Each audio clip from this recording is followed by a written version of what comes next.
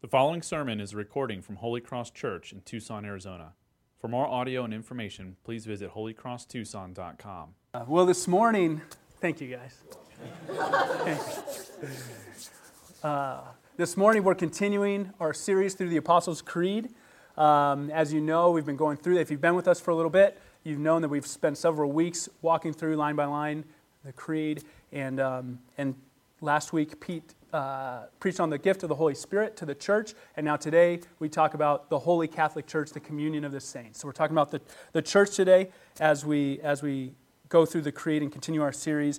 And just a quick thing to mention is that as we do this, we're just reminded that this is a confession of faith from people, men, put this together in the years past. It's not infallible. It's not the Word of God. We're not preaching the Creed, but rather we're using that as a map that points us to God's Word to distill the truths that we need to hear, the good doctrine about who God is and who we are through His Word. So let's go to our scripture for today, which is 1 Peter 2, verses 4 through 10. And that's what we'll be talking about today.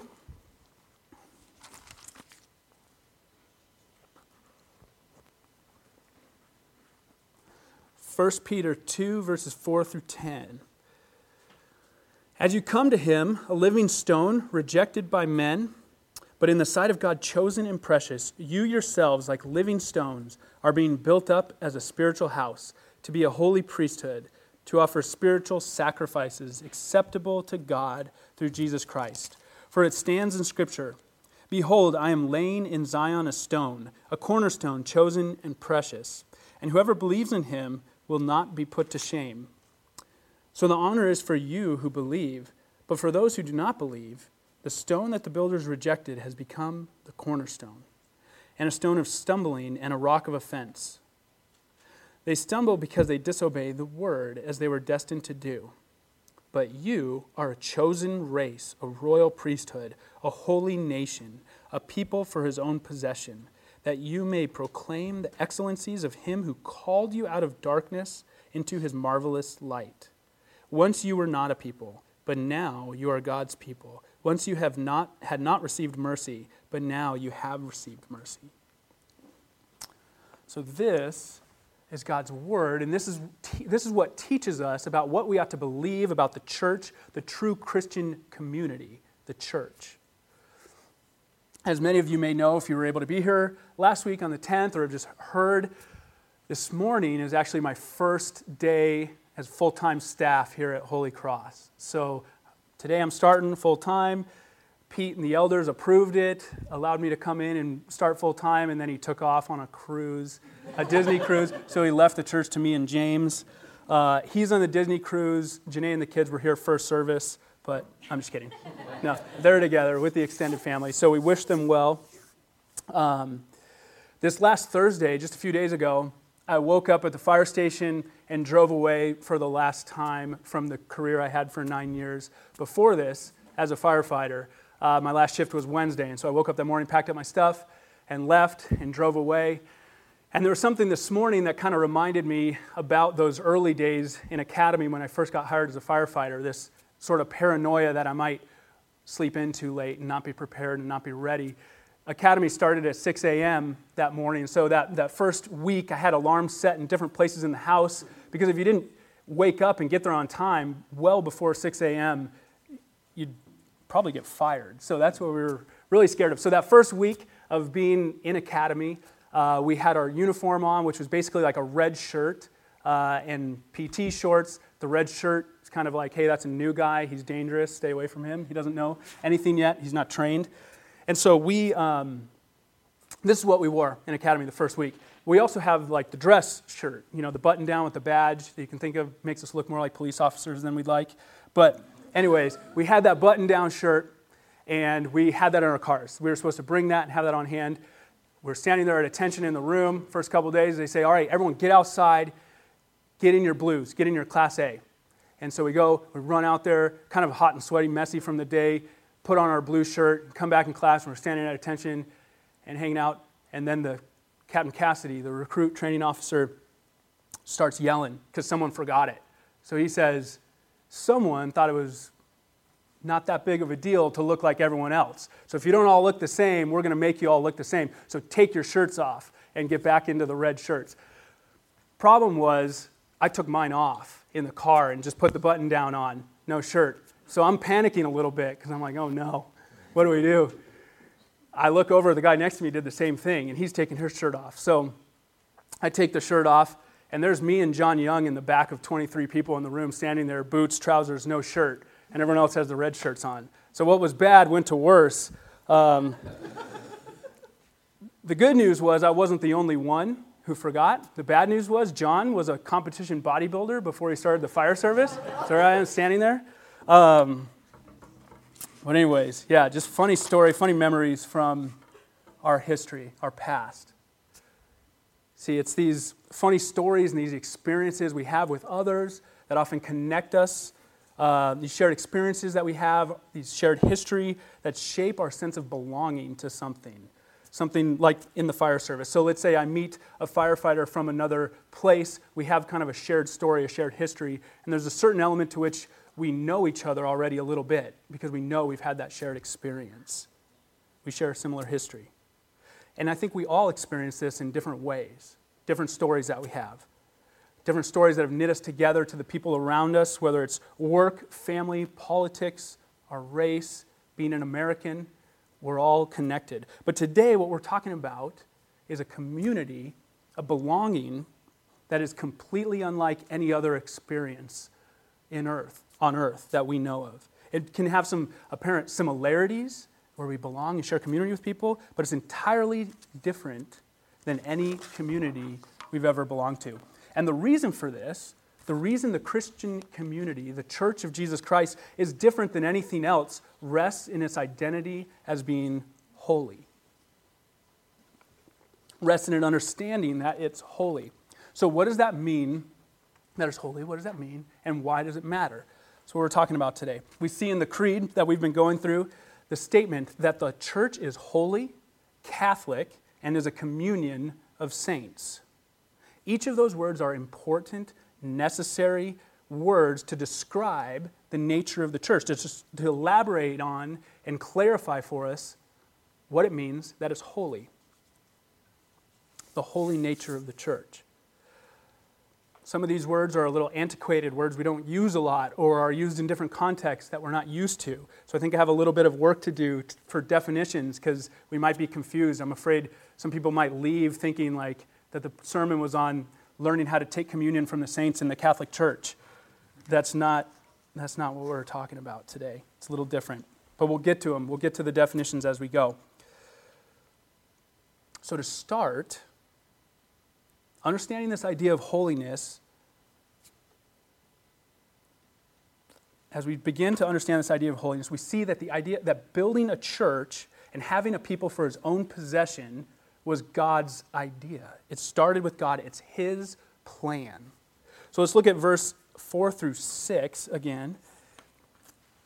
As you come to him, a living stone, rejected by men, built in the sight of God, chosen and precious, you yourselves, like living stones, are being built up as a spiritual house, to be a holy priesthood, to offer spiritual sacrifices acceptable to God through Jesus Christ. For it stands in Scripture, behold, I am laying in Zion a stone, a cornerstone, chosen and precious, and whoever believes in him will not be put to shame.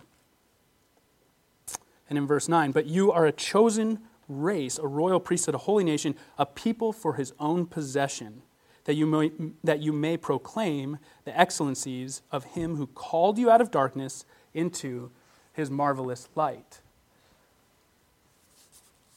God, in this passage, what Peter's showing us is that God is building something. This imagery of a building, stones being put together into this edifice, it just drips of God's intentionality. Think of what it takes to build a building, an architecture, an engineer, building and foresight and planning, some intentionality. And that he's planned this through Jesus from before time.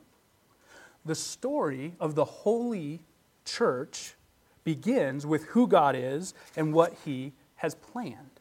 We actually see this in the creed as we've been going through it, this is what the authors of the creed, the people who came together to create it and confess it, something that we would say throughout the church history, is telling this story.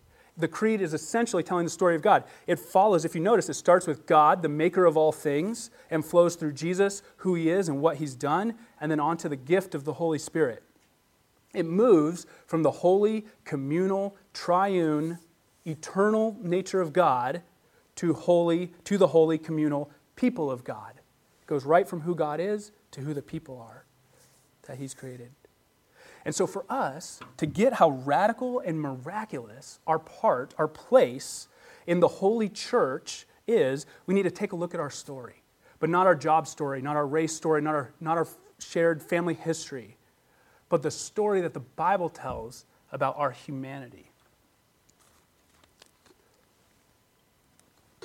We have to go back all the way to the garden. We see when God created all things that man and woman, Adam and Eve, lived in perfect union, community, shalom, peace with God, where they trusted him and had everything that they need. But they rebelled against him. Back in Genesis 3, through Adam and Eve's rebellion, the world became broken and cursed and destined for death.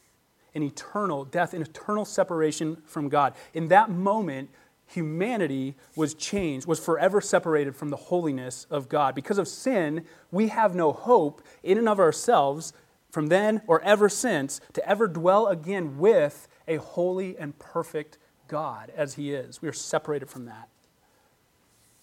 In that moment, as sin entered the world, our story of humanity dramatically changed. What was a story of peace and unity and trust, harmony with God, each other, and creation, became a story of self. Exchanging trust in God for trust in ourselves. Exchanging reliance on God for reliance, self-reliance, reliance on ourselves. Our story changed from a God-centered existence, an existence that thrived on relationship with God, to a self-centered existence. I don't think we have to look very far through the history of the world or in our culture today that shows us this. I think we see it around us loud and clear. All of our communities and institutions and academia and just the messaging of our culture, it tells us that our goal in life and that everything that we should be looking for and moving for in life is to become a better version of ourselves, a more authentic version of ourselves. Do this because it makes you feel good. Volunteer because it's good for you. It's good for your place in humanity. It gives you some transcendence. We're told to feel good about ourselves. The message of our day, right, is you do you. You do you. But the fruit of this is independence and isolation. Not a healthy independence, an unhealthy independence. Isolation. I think today we're seeing the most pervasive loneliness the world has ever seen in the midst of the most connectedness and information we've ever had at our fingertips. It's the most disconnected we've ever been. I think it's the fruit of this story of self. Sadly, the church isn't too far off in many ways.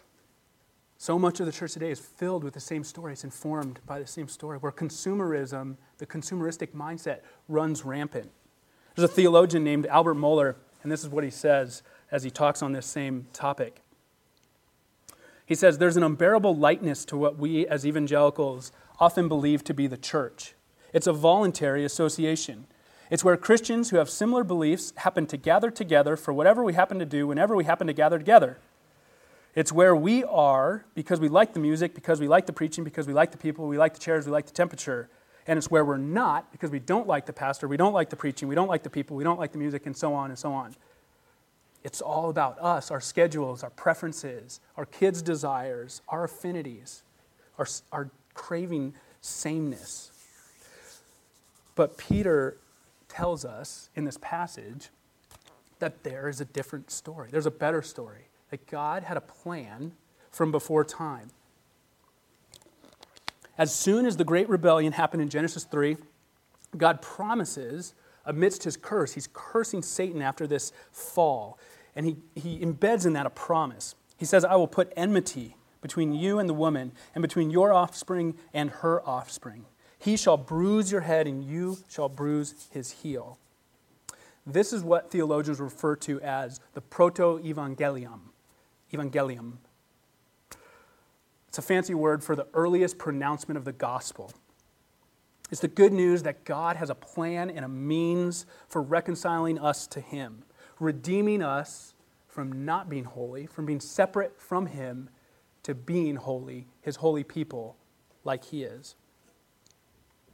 This promise to us becomes more and more clear as God's word continues. So as we read the meta-narrative, the story of the Bible, we see God making good on this promise. In Genesis 12 through 15, we see God coming to Abraham, entering into a covenant with him, which is a bond of friendship and unity and peace, and promising to create a people through his descendants.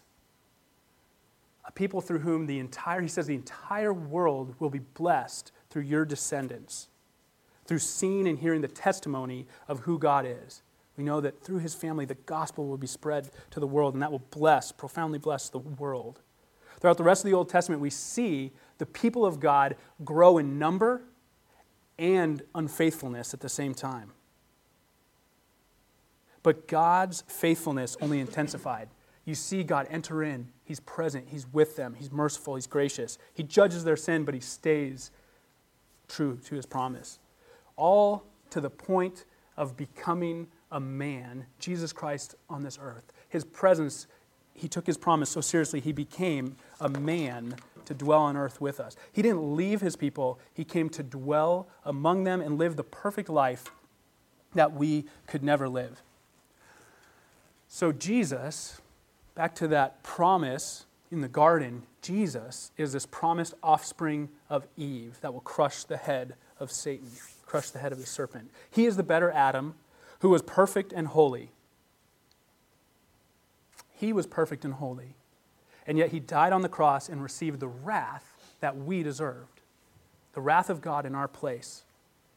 As Jesus died on the cross, rose again, and ascended to be with the Father and ushered in the Holy Spirit, he profoundly changes the story of those who believe. He called his disciples and commissioned them to spread. So he called followers to follow him, the disciples. They left everything and followed him, and he commissioned them to spread the good news of hope in a new story, a story of eternal joy through peace with God and adoption into his family through faith in him. So Jesus initiated the church that we're talking about today, the Holy Church. Jesus initiated this as an expression of the people of God. And the promise given to Abraham and his family, that their people would be God's people, and that they would outnumber the stars in the sky, now was set to exponentiate. What started as a family grew and became a people, became a nation, and now through Jesus, the Savior of man, it's expanding to every nation, every tribe, and every tongue who puts their faith in him. So it's through faith in who Jesus is and what he did that we become the people of God. We become his body, we become his family, we become his temple, like this passage is talking about. We become his church. What was a story of despair, destruction, isolation, loneliness, and death becomes, in Jesus, a story of adoption, peace, belonging, Christ-centered, meaningful connectedness, and hope for our eternal good and God's eternal glory. And this, all of that backstory about God having a plan that we see evidence of in this passage, we see that God had a plan. And all of what we see through Christ, God working out that plan through Jesus, is how we get to the fact that we call the church Catholic. This is why we call us a communion of saints. It has to do with Jesus. Bear with me. Catholic is simply a word that means universal. You've seen it as we've recited the creed. There's a little asterisk and a note on the bottom that says little c Catholic, the universal church. This can be confusing because we think of Rome. We think of Roman Catholic Church. But as the Roman Catholic Church grew and became an institution, it named itself as the institution the big C Catholic Church, believing itself as the institution to be the only true church. But the Catholicity, the universality of the church is not bound to an institution. It's not a brand. It's not dependent on our nationality, our pedigree, our ethnicity, our family history. It's dependent on one thing, and it's not a thing, it's a person. The better Adam, the perfect man, our only hope in life and death, Jesus. There's one church across the geography of the world and across all time, past, present, future, because there is one Lord. Jesus is the one true head of the true church. That's how it can be universal and Catholic, because there's one Lord. Through faith in Jesus, the hero of our broken story, we join his church, which is an eternal communion of the saints. It's a collection who share in common sainthood through Jesus. So we join Peter, our author today. We join Paul, Matthew, Mary, Martha, the woman at the well, Priscilla and Aquila, Augustine, Martin Luther, John Wesley, Elizabeth Elliot, your grandmother who preached the gospel to you, your grandparent, your saintly parent, your friend, your pastor. We join them, the people who pointed you to Jesus and believe in him. And we join each other in the communion of the saints. The word saint simply means set apart one. It comes from the Latin word sanctus. It's where we get, if you've heard the word, being in the church, sanctified, the progressive work of the Holy Spirit conforming us to Christ's likeness and holiness. Sanctified, being set apart, it comes from the same word. It means the same thing, holy. You see this if you know Spanish too. If you think about Spanish, the word holy is santo. It comes from the same root in Latin. A saint is someone who's been called out of the story of the curse and into God's gracious, redemptive story. Sainthood, therefore, if we're called out, if we're set apart by something other than ourselves, sainthood is not something we achieve. It's not something we attain to. It's not reserved for ministers or the really super generous, the extra giving. It's not Christianity 2.0. It's not something we do or buy into. It's not a membership due. It's given. It's given to us. It's given to those who know that they are utterly unworthy of God's favor. It's given to the humble who, by the power of the Holy Spirit, see that self-reliance may lead in this world to prosperity, productivity, wealth, achievement, notoriety, transcendence in an earthly sense. But all of that we can accomplish through our own power, the Bible says, is like filthy rags in God's economy.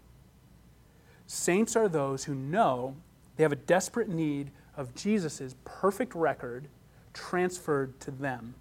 This is what it means to be a saint, to know you need Jesus' record, and they completely rest and rejoice in that.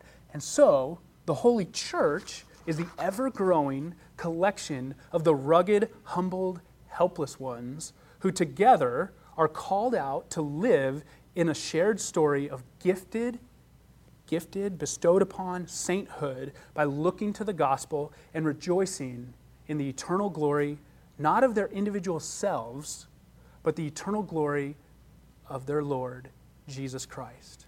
We share this in common. We share the same identity through Jesus. We share the same trajectory of our story.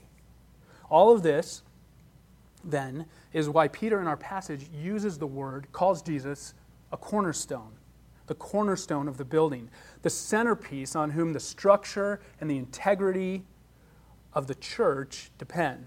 No cornerstone in a building, no building. It all falls apart. No Jesus, no sainthood, no part in the church. And Peter goes on to tell us what this building is for in our passage as God is building this building of individual lives, what our story is for, what the church is for. He's saying that the church is being built up in connected Christ-likeness for the glory of God to be proclaimed in and throughout the entire earth, the entire world. Our holiness, our sainthood, our membership in His holy church is for His glory. He makes us holy to tell and show the world that He is holy. when we consider this, when we think about this, God's mission for us as the church and how He uses us, this doesn't permit us, this keeps us from veering into individualistic thinking about our sainthood. That the purpose of God's grace to us as individuals doesn't remain individuals. It comes to us as individual persons, it comes to us uniquely and personally, but it doesn't remain there. It doesn't remain in the isolation of one person's life. In other words, we're not just saved so that we can go to heaven. We are. That is true. It is that. But it's more. It's participation in God's witness to His glory in all the earth for all of eternity. It's participation with Christ in the cosmic, eternal mission of God. We've been saved from a story of self into something so much bigger than ourselves. So because of that, to think about that, the gospel is the big movement of God for all of eternity in redeeming a people for Himself, to forsake the communal nature of our identity in Christ, which is like God Himself, being communal and in interconnected, loving relationship, is to forsake the fullness of the gospel itself. In other words, to believe in just an individualistic gospel is to truncate or shorten or minimize the entirety and pervasiveness of the gospel.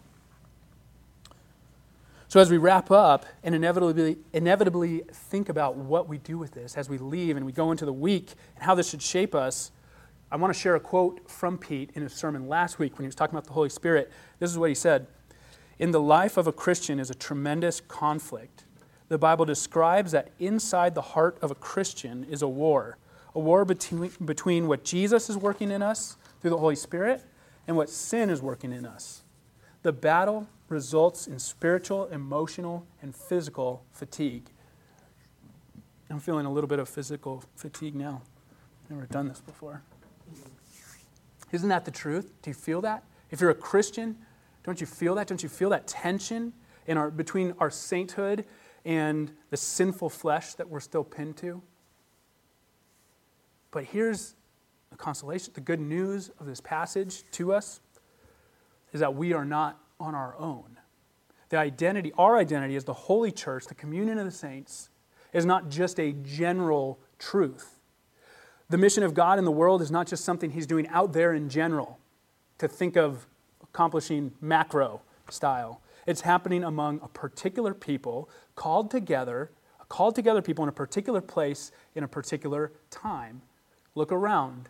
That's us. Look at your neighbor. That's us here. Real lives, real people, here and now. This story is being worked out together with the communion of the saints. Our holy identity as a church is for sure for God's glory, but it's also for our good. It's a tremendous gift to us. It's an irreplaceable gift to us, being the church, the communion of the saints. We, and I mean I, first and foremost, as we talk about this, need to be reminded constantly of the gospel. And God's given me and you a church of people to do that with here at Holy Cross. I don't know if you've noticed this, but we so easily revert back to our fleshly muscle memory of self-reliance, self-trust, self-serving, comfort-seeking, anxiety, worry, control. We always retreat into this. Our flesh tempts us, pulls us from the truth of God. But God's given us a people, a royal priesthood is what He's been establishing under the chief priest, Jesus, to pray for us, to remind us of the good news in these daily battles. We're used profoundly in each other's life as the communion of the saints who gathers on Sunday mornings and in life groups during the week and in personal relationships in life. He's given each other to each other. If we really believe the miracle of our redeemed story, our new nature as the communion of the saints in the Holy Catholic Church, our redeemed story that God has saved us from and what He saved us into, the question isn't how often we should go to church, or if you have to, or if it's legalistic to say you should. The question we ask ourselves is, why wouldn't we? Why wouldn't we go to church? Why wouldn't we give our lives to taking advantage of every single opportunity and pathway we have of being reminded of this story from each other, being sharpened in the story of the gospel every chance we get? That's what we live for. If we really believe what we've been saved from and what we've been saved to, death, destruction, despair, life, peace with God forever. Our hearts and our lives are weak, but Jesus is strong. And it's in the community of the saints we gather to proclaim on Sunday mornings, like I said, and remind each other of Jesus' strength on our behalf. If we're in community, we can't fool ourselves with self-reliance, self-dependence, self-centeredness. And it's in the community of the saints we gather during the week to help each other weave the gospel into the fabric of our daily lives, to sharpen each other with the gospel in the everyday stuff of life that works out our areas of unbelief. And we come and we're a priesthood. We bring the truth to one another. We intercede for each other and we pray to our chief priest, Jesus, the cornerstone of our church.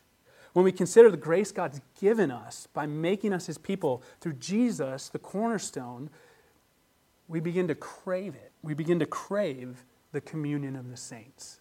It's something we need, something we want, something we hunger for to point us to Jesus. Holy Cross, part of the Holy Catholic Church. In Christ, our cornerstone, live as God's holy called out people with me. Magnify God's glory with me. Engage in God's mission with me. And so to wrap up today, I want to participate with joy in the past, present, and future communion of the saints as we, through faith in Jesus, confess the words of the saints who made this creed, who wrote this creed and passed before us and has been said through the history of the communion of the saints gathering together to confess the Lord Jesus as the Lord of the church, God, the maker of heaven and earth. So let's do that now. Let's recite the creed together. I believe in God, the Father Almighty, creator of heaven and earth. I believe in Jesus Christ, his only Son, our Lord, who was conceived by the Holy Spirit and born of the Virgin Mary. He suffered under Pontius Pilate, was crucified, died, and was buried. He descended to hell. The third day he rose again from the dead. He ascended to heaven and is seated at the right hand of God the Father Almighty. From there he will come to judge the living and the dead. I believe in the Holy Spirit, the Holy Catholic Church, the communion of the saints, the forgiveness of sins, the resurrection of the body, and the life everlasting. Amen.